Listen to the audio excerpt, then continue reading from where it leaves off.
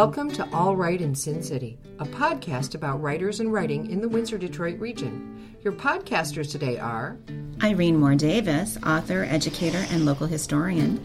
Sarah Jarvis, former bookseller, publishing rep, and literary festival chair. and me, Kim Conklin, Windsor-based writer and filmmaker.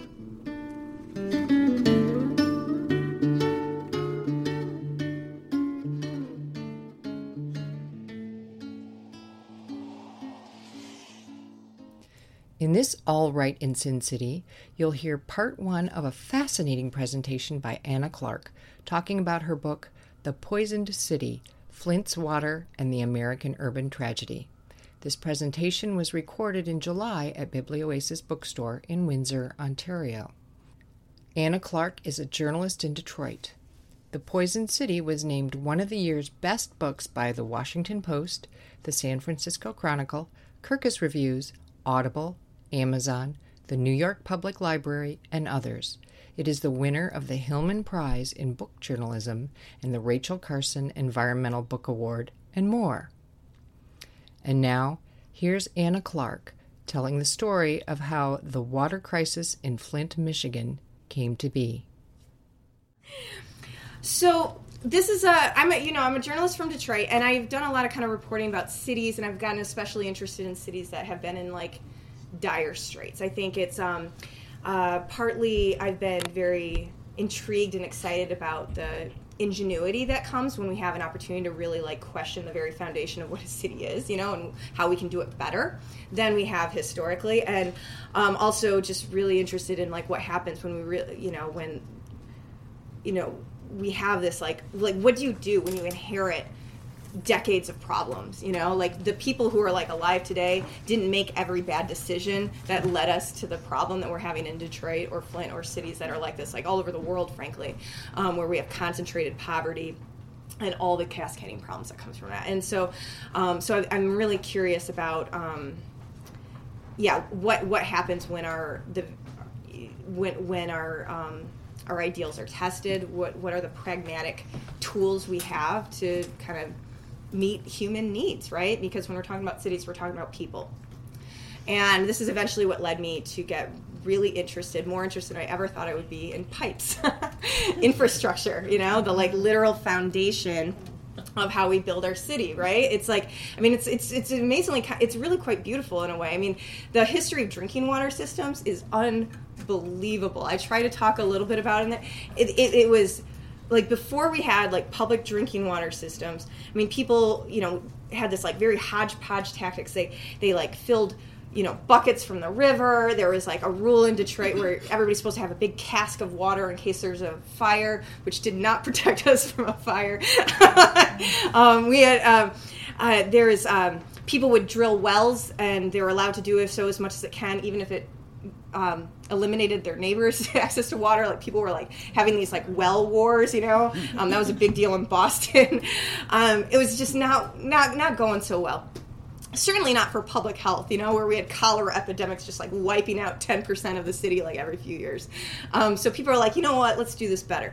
And so they started working on building drinking water systems, and it was initially they tried to do it just privately, like a subscription service, for people who could afford it. Kind of like you might have heard fire departments did this similarly, right? You'd have a little tag on your thing. You're like, you can get my house if I have a fire because I'm a member of the fire service thing. But it turned out that fires don't respect private property lines in the same way. And similarly, public health isn't contained in the same way. So like even if you and your neighbors all pay for this like lovely private water delivery, it's not going to exempt you from all the kind of public health crises if the whole town's like got contaminated water. Plus they weren't even run that well. Like in Chicago, they kept having a problem of people like drawing a tap at their expensive that they expensively installed in their home, and they would still get little fishes like coming out of it. It wasn't working that well. So they're like, we're gonna do better. So this insane process to build huge infrastructure systems began. And it was, the original pipes were made out of like trees, like hollowed out trees. You still sometimes find them in the ground when when people are doing digging. And apparently, when there was a big water main break in Detroit just this past spring, like the head of the water department was like on record in the department in the news media saying that he's pretty sure there is a tree used as a water pipe that is like still in service, like under Jefferson, like under like our busiest street that nobody wants to dig up. So and he's not sure, and maybe that's not true, but just the fact that he's putting that out there is like wild. It's wild. And eventually they started being made out of metal because that people were like, this will work better, and they tried various kinds of metals, but from the very beginning, lead was on the table there. And there's a lot of reasons why lead would be great for water pipes. It's very durable. It can last for a long time. Indeed, they've been under many of our homes for like decades. But it's also flexible enough that when you're installing it, you can kind of like work it around like tree roots and other cellars and things like that. It was abundant. We have a ton of lead that we could like dig up and mine. There's a lot of good reasons for it, but it's also poisonous. And that part we're just like, we just kind of sidestepped and we're like, it'll be fine. You know? At the very first meeting of the American Water Works Association, the professional association of people who do water stuff, it was in St. Louis in like the 1880s. On the agenda of that first meeting is like, aren't these lead pipes poisonous? And they're like, nah, it's fine. It'll be fine. Like everybody was like, it's not going to be enough. Even if it does contaminate the water, it's not going to be enough to actually hurt anyone. It's we can control it, and especially later on in later years when water treatment was evolving. People are like, we can control this. It's not going to be that big of a deal. The lead that people should worry about is, and actually they weren't here yet, but decades later, the conversation was the lead people should worry about is like in their paint and their, leaded fuel and all these other sources. They're quite abundant. Right. Yeah. It's like, it's everywhere. The lead industry was like, really had a robust campaign for itself. It was the little Dutch boy character that was like advertising to children. It was literally like hardware stores would give out little paint books, like coloring books, to kind of get them early, and white lead paint was very popular. A lot of people speculated that the infamous idea of artists, the stereotype of artists is, being kind of crazy and melancholy and morbid, might have something to do with the fact that maybe they're all poisoned, like seriously, because they're working with it all the time. It's all over them. And it was great in paint. It made colors kind of pop. It was durable. It's like there's all these good reasons for it, except that it's poisonous. Leaded fuel, the story of that goes amazingly right back to Flint. The Charles Kettering, who is a genius inventor, like invented like so many things, like incubators for premature babies and all sorts of things, like the free like stuff that you use at refrigerators to keep things cold. But he also he was kind of partly responsible for majorly responsible for the development of leaded fuel in the 1920s, and it was solved a problem. It made cars run more smoothly and be less dependent on oil.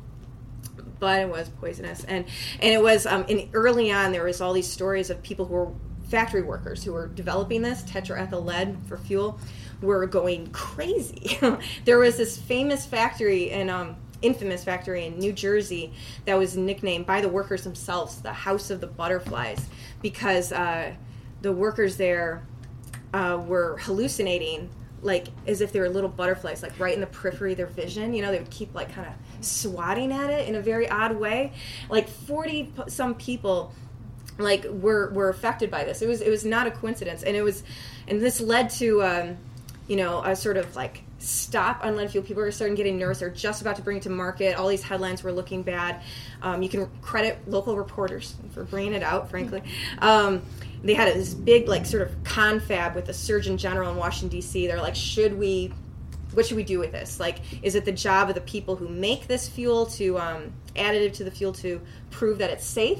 Is it for the public health people who were challenging it? Is it up to them to prove that it's poisonous? It was this really interesting, difficult debate. Like, the supporters of it were saying,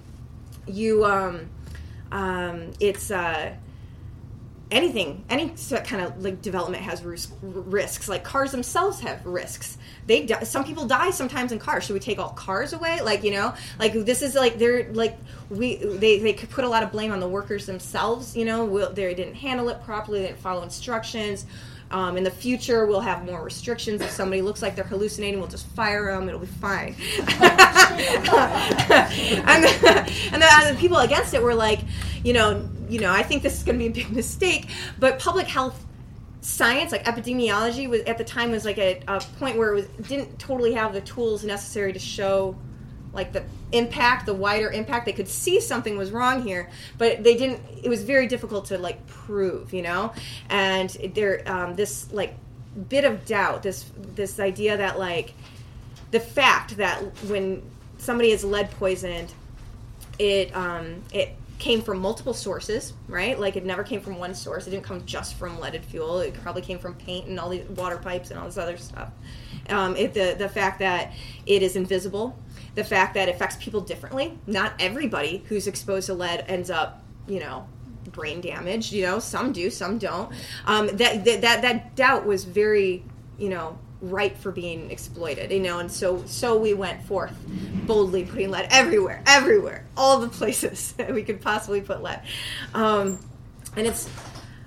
it's to the credit of a lot of really heroic people who were very unpopular in their times that we have slowly been backing off that. You know, we're like, you know what? Maybe we should come up with do something besides lead pipes. You know what? Maybe we're not going to do lead paint anymore. Maybe we're not going to. We phased out leaded fuel. That's great, but what we haven't done is like fully reckon with the legacy of it. That's still all over our environment. It just is, and we haven't really had a full, you know, accounting for that. And of course, because these are how patterns work, some communities are more effective than others. You know, like older legacy communities. And where we've like concentrated like poorer people and people who are generally people of color, and I think that is there's this phrase that there's this one writer, an academic, who uses. He calls them sacrifice zones. He's like people aren't. It's not that people of like wealth and privilege like are immune from this. Like we put lead pipes and lead paint like everywhere, you know, and we really got to reckon with it everywhere. But the fact that some people are on the like front lines of that, he calls that sacrifice zones, you know. And I think that's a very useful phrase. I think that's like kind of bringing back things back to Flint.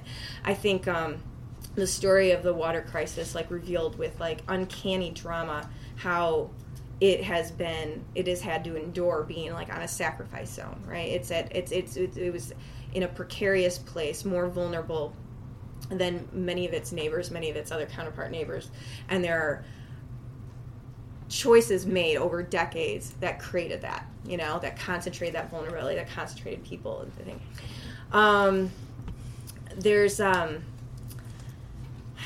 like. Just to kind of put the like brief story of the water crisis out there, and then I'm going to read just a tiny little bit, just a itty bit, just to give you a sense of the language here. I'm going to pass it over, but just so we have like kind of the plain story out there. Flint had gotten its water from Lake Huron for more than 50 years, and it had a lot of complaints about it. The water rates were super expensive, and I'll come back to the reason why it's super expensive. They felt like they didn't have enough negotiating power with this like big utility. But the water quality was good. That wasn't a problem. In April of 2014, the city left Detroit's water department, and they're like, we're going to join this brand new water department. And this brand new water department serving mid-Michigan was still under construction. It wasn't even going to be able to service water for a couple of years. So in the interim, they were like, we're going to reboot our old city plant and treat the water from the Flint River ourselves, and, you know, and then follow through on the final transition in a few years when the other plant's ready. It's important to point out that the city had an emergency manager at the time. So the emergency manager is an appointee of the state who's sent to distressed cities and school districts, and they hold all the power in the city. Like, so the power that a mayor or city council would have, they have. And they have additional powers behind that no elected officials have. Like, the idea being that this is a necessary step for, you know, places that are really struggling. Somebody who's an outsider who's not like tied in with like, you know, election worries and stuff to make the hard decision to get the city back on track. This for Flint in this like latest phase, they had like 3.5 years of emergency management, which is a really long time. And this emergency, and all of the key water decisions happen under emergency management, which is important context because the state had very direct responsibility here. You know, like it's representative of the states often say, oh, this was a failure of government at the local, state, and federal levels. It was mostly the state in a very direct way. So they made this switch to the Flint River in April 2014. A lot of people really celebrate. They thought it would be great. It did not go great.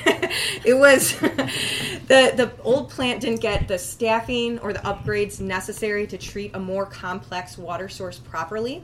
And any river is going to be a more complex water source than like Lake Huron. You can imagine if you take a cup full of lake water and a cup full of river water, you can imagine it's like just more foggy, right? It's a different thing. Even a healthy river, especially a healthy river. Most seriously, it didn't treat the water with something called corrosion control, and that's what you're supposed to add to the water at the plant so that when it passes through what is pretty much universally very old pipes, because again, we're talking about like logs. we have not upgraded our infrastructure in a very long time. So, but and adding corrosion control helps make it so that when the water passes through the pipes, it helps protect it from the metals breaking down into it. It's not perfect. Like some of the metals do still get through. There is like that's how lead still shows up sometimes in people's water, but it helps a lot, and it's federal law, and it didn't happen. And within just a few weeks of the switch, you had people like on record kind of reaching out to whoever they could think of to say like something doesn't seem right. It doesn't taste the same. It doesn't feel the same. It doesn't, like when I shower, when I shampoo, when I drink. To be fair, that probably would have happened no matter what, even if this water was completely healthy. It is different water. But the concerns kept coming in as the pipes were, in fact, corroding. They were breaking down. Eventually, when people started seeing like brown water and orange water, that was corroded iron. That was rust that was showing up. It was literally breaking down.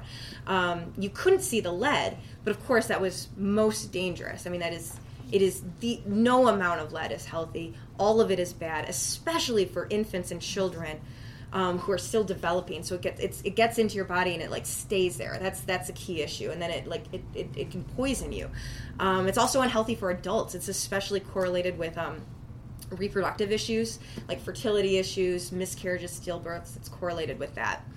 There are a number of other things that aren't lead that were also concerns. There was E. coli bacteria violations. There was a TTHMs, a violation of TTHMs, which is like it's a byproduct of chlorine, that was in an amount that was dangerous and could cause cancer.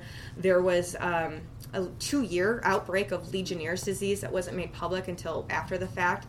And Legionnaire's disease, it's caused by water. It's a waterborne bacteria it causes what is like a serious kind of pneumonia, and that kills people. It actually killed people. The death toll wasn't lead per se, but like from this other thing, and these things were like, so these problems kept escalating to the point that even like a General Motors engine plant in October, like 5 months after the switch, October of 2014, was like, this water is corroding our parts so much that we're gonna have to leave the city's water and hook onto a suburb that's still getting water from Detroit. That's how bad it is. It's cost the city $400,000 just in their water bills. And people were understandably like, well, if it's not okay for GM's like machines, like, what, is it okay for me to drink? And everybody's like, sure, go ahead, it's fine. It took another year before the state finally is like, you know what? Okay. It took a year of like a tremendous amount of community organizing, people who are insisting on being seen, making themselves visible when nobody was paying attention to them, when they did not have the power of the local vote even, to try to understand, make clear what was going on here. And not just protests and stuff too, in public meetings. So they did do that. They were also like, there's a lot of trying to like map out symptoms to try to figure out what was going on, kind of like this kind of like grassroots epidemiology to kind of figure things out. They started reaching out to outsiders who had authority that they weren't seen as having, and got a lot of some support from folks that helped them carry out, for example, a big citywide independent water test to give them some data to contradict what the state's data was saying, and it did contradict it, and it was a better and more comprehensive test. So it was really hard for the state to refute, though they did. They did for a few more months. There was a pediatrician who's like, she and a water engineer who knew a lot about lead in water kind of worked together to show that since the water switched, like lead levels have been actually rising in Flint's case, and not just that we have too much lead in the water, but also it's hurting people, is what they're trying to say. There's a EPA guy, Environmental Protection Agency guy, who kind of went out of his way to document what was going on, to show that it's not just a problem of one house or two houses, it's a big citywide problem. After a year and a half, this kind of clicked over finally, and the state conceded, okay, it's a big problem, we're going to hook it back to Detroit. That didn't instantly fix everything. That was good. It was a huge win, but it didn't fix everything because those pipes had just broken down so much. And this is why replacing those is a process that has gone to this day. I mean, I think it's supposed to be done like at the end of this year or early next year. So that's good. That's good. I mean, but there's this, like, you can imagine this like long aftermath of people trying to figure out, well, what now? Well, how has this affected people's like long-term health needs, education needs, social service needs, trust in this government. A lot of people do not trust it. Like, the state will be like, hey, your water's fine to drink now, and people are like, nope. I will never believe you ever again. Even though it's a different people maybe working at the agency. No. There's the story of accountability that's very unresolved right now. Like, this was a decidedly man-made crisis. It didn't have to happen. Actual choices caused it and prolonged it. Will anybody be held accountable for choices they made? That remains to be seen. There's been a long saga there. And this is just going to be a little piece I read. This story is like haunting in its own right, but it's I think it's especially haunting that it's happening to a city in the Great Lakes region, right? Like, we are, right, among like the most beautiful and abundant water resources on the face of the planet. Flint itself, it's like, besides being a river town, it's like 70 miles from Lake Huron and 70 miles from Saginaw Bay. Scarcity isn't its issue, like it might be in other parts of the country or world. It's something different. So I'm just going to read just a tiny bit so you can get a sense of this, and then we're going to change things up. Okay. Call them inland seas, carved out at the end of the last glacial period more than 10,000 years ago, and filled first with the meltwater of retreating sheets of ice. The Great Lakes hold about 1/5 of the world's surface freshwater. Spill it across the United States, and it will settle over the 48 contiguous states at an even depth of 10 feet. At 94,000 square miles, their surface area is about equal to that of the United Kingdom, and their drainage basin covers 200,000 square miles, almost the size of France. On a map, that basin stretches across 10 degrees of latitude and 18 degrees of longitude. The water is in constant motion, powered by rolling waves and rip currents, and engines strong enough to modulate the climate. If you stand on the moon, you can pick out their telltale shock of deep blue. Oh, and we just had the anniversary of the moon. They looked at it. Michigan lies like a handprint in the water, an assertion of the human self in the wild sea. I am here.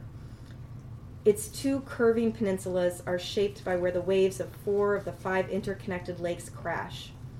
Michigan's 3,200 miles of coastline, more than any other state except Alaska, turn from soft-blowing sand dunes into craggy beaches, into the brilliantly colored cliffs and turrets of the pictured rocks, where Henry Wadsworth Longfellow set his famous poem about Hiawatha.